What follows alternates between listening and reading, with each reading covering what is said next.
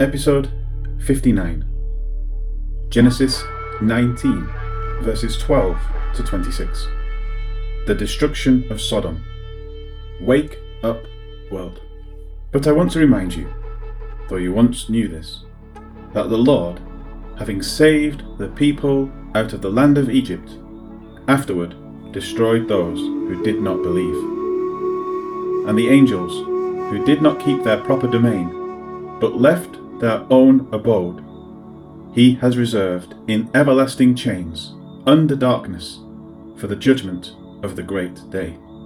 As Sodom and Gomorrah and the cities around them in a similar manner to these, having given themselves over to sexual immorality and gone after strange flesh, are set forth as an example, suffering the vengeance of eternal fire. Jude verses 5 to 7. Eternal fire, along with all of its associated pains, is real. Hell is real, and the Bible has given us examples of it to show us both how to avoid it and what the consequences are for not doing so. Genesis 19 verse 12. The two men said to Lot, "Do you have any other relatives in this city? Do you have any sons-in-law, sons, daughters, or any other relatives? If you do, tell them to leave now. We are about to destroy this city. The Lord has heard of all the evil that is here, so he has sent us to destroy it." Not all of our tragedies are because of sin, but some come to save a person from even worse. When a child dies, for all we know, God looked through time and saw that death was far better than what otherwise would have happened. We simply cannot know what God knows, and what we perceive as evil may have a very good reason. The Bible shows very clearly that judgment upon Sodom was directly the result of their sin, and the authority ascribed to the judgment by the messengers was clear. The Lord has sent us to destroy it. Disaster was to come upon Sodom, and disaster has come upon the world. Sodom was destroyed, and the world has been given the grace and the chance to repent, just as wicked Nineveh was when Jonah was sent to them. But of course, we haven't. Does anyone think God stopped watching? Do you think God isn't still warning? Verse 14. So Lot went out and spoke to his future sons-in-law. They were pledged to marry his daughters. Lot said, "Hurry and leave the city. The Lord is about to destroy it." But they thought Lot was joking. The warning from the angels rings today. Get up, get out of this perverse place, for the Lord will destroy this nation. The midnight cry was heard in Sodom, and it will be heard again someday at the coming of Christ for his bride. Those who are left will receive the judgment of God upon their unrighteousness. Verse 15. At dawn the next morning, the angels begged Lot to hurry. They said, "Go, take your wife and your 2 daughters with you. Then you will not be destroyed when the city is punished." 4 people, only 4. Abraham had asked the Lord to spare the city if 10 righteous could be found. Not even half that came out alive. Verse 16. But Lot delayed. So the 2 men took the hands of Lot, his wife and his 2 daughters. The men led them safely out of the city. So the Lord was merciful to Lot and his family.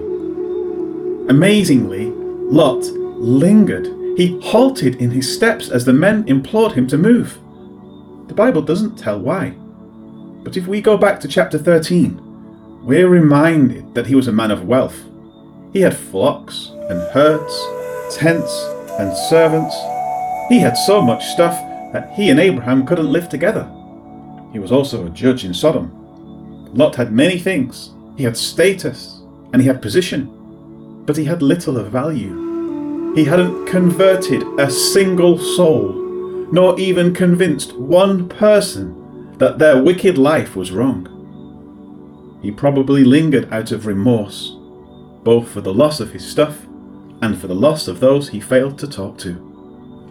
Lot would be, from this point on, a lonely and broken man. Jesus really is coming back. Jesus is returning, and his return is imminent. At any time. That means there is no moment when he couldn't come back. And so it could be at any second. When he arrives, there won't be any lingering or thought. It will happen in the twinkling of an eye. The time is coming. Your family member that needs to hear again, the time is coming. The neighbour you wave to every morning, Jesus is really coming. Verse 17. The two men brought Lot and his family out of the city. Then one of the men said, "Run for your lives. Don't look back or stop anywhere in the valley. Run to the mountains or you will be destroyed." The words from the men's mouth are emphatic.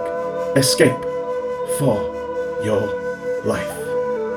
Verse 18. But Lot said to one of them, "Lord, please don't force me to go so far." Lot pleaded with the Lord, Jehovah, the God-man, Jesus. Yes, it is the Lord, and he really, really is angry at sin, and he really, really will come to destroy sinners.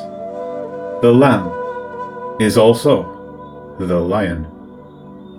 Verse 19. You have been merciful and kind to me. You have saved my life, but I can't run to the mountains. The disaster will catch me, and I will die.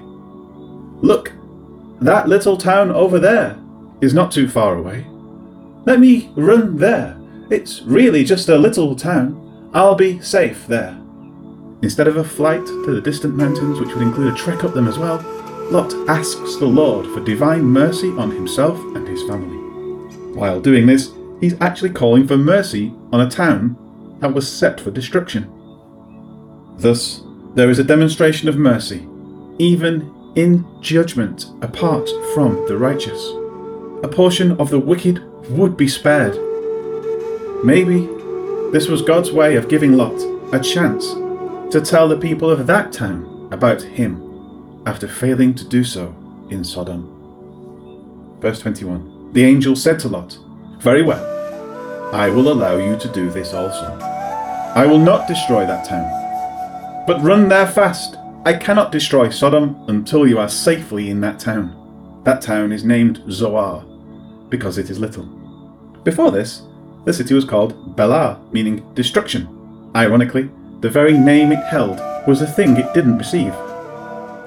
Verse 23. The sun had already come up when Lot entered Zoar. The Lord sent a rain of burning sulfur down from the sky on Sodom and Gomorrah. The thought is that Jehovah caused it to rain from Jehovah. No distinction is to be inferred between the hidden and the manifested Creator. The Lord, who is seen on the earth, is the Lord who calls down judgment, and he is the same Lord who sits enthroned in heaven, sending down that same judgment. Interesting, isn't it? We look at pictures of Jesus cuddling animals, and we sing songs about God loving all the children of the world. But the same Lord who blesses little children is the same Lord who looks with wrathful eyes at the wicked sins of all human beings. People who look too intently on one aspect of Jesus, like his love, while disregarding the others, are only deluding themselves. The same type of destruction of Sodom and Gomorrah will be used on the unrepentant world someday. Fire and brimstone in the lake of fire. These Old Testament pictures are given to us for warnings of what lies ahead. Verse 25. So the Lord destroyed those cities. He also destroyed the whole Jordan Valley, everyone living in the cities, and even all the plants. This is the end of all wickedness. All alike are bound under sin, and all alike will be judged, either in oneself or in a substitute. And only one substitute will satisfy the wrath of God, that of his only begotten Son, his one and only Son. Verse 26. At that point, Lot's wife looked back. When she did, she became a pillar of salt. One of the seemingly incredible stories from the Bible, on a par perhaps with a donkey speaking and a prophet riding a chariot to heaven. And yet, it is what happened. Lot's wife, possibly named Iscah, became salt. For whatever reason, be it out of curiosity, the memory of secret sins pulling her back, or sadness at the loss of possessions or friends, she turned back to look. The divine warning had been given, and it was rejected. Today, such a person would be called an apostate.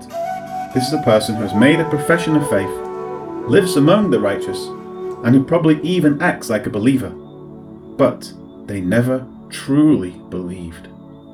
When they called on Jesus, they were lying in their heart. Maybe you're just like her. Inside, you just don't believe. Your eyes are looking back at the world in longing, and your thoughts have never really fixed on the Lord. Today would be a good day to change that. What about us living today? Will we turn from our grievous sin? Can our land repent and God's wrath allay? Or is it too late?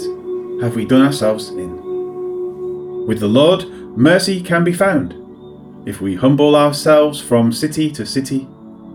But if we don't turn our hearts around, the outcry against us will end the Lord's pity. O sinful land, turn once again to Jesus. Let us give him honor and praise. When we do, he will show mercy on us, and we will walk in his light all of our days. Hallelujah and amen.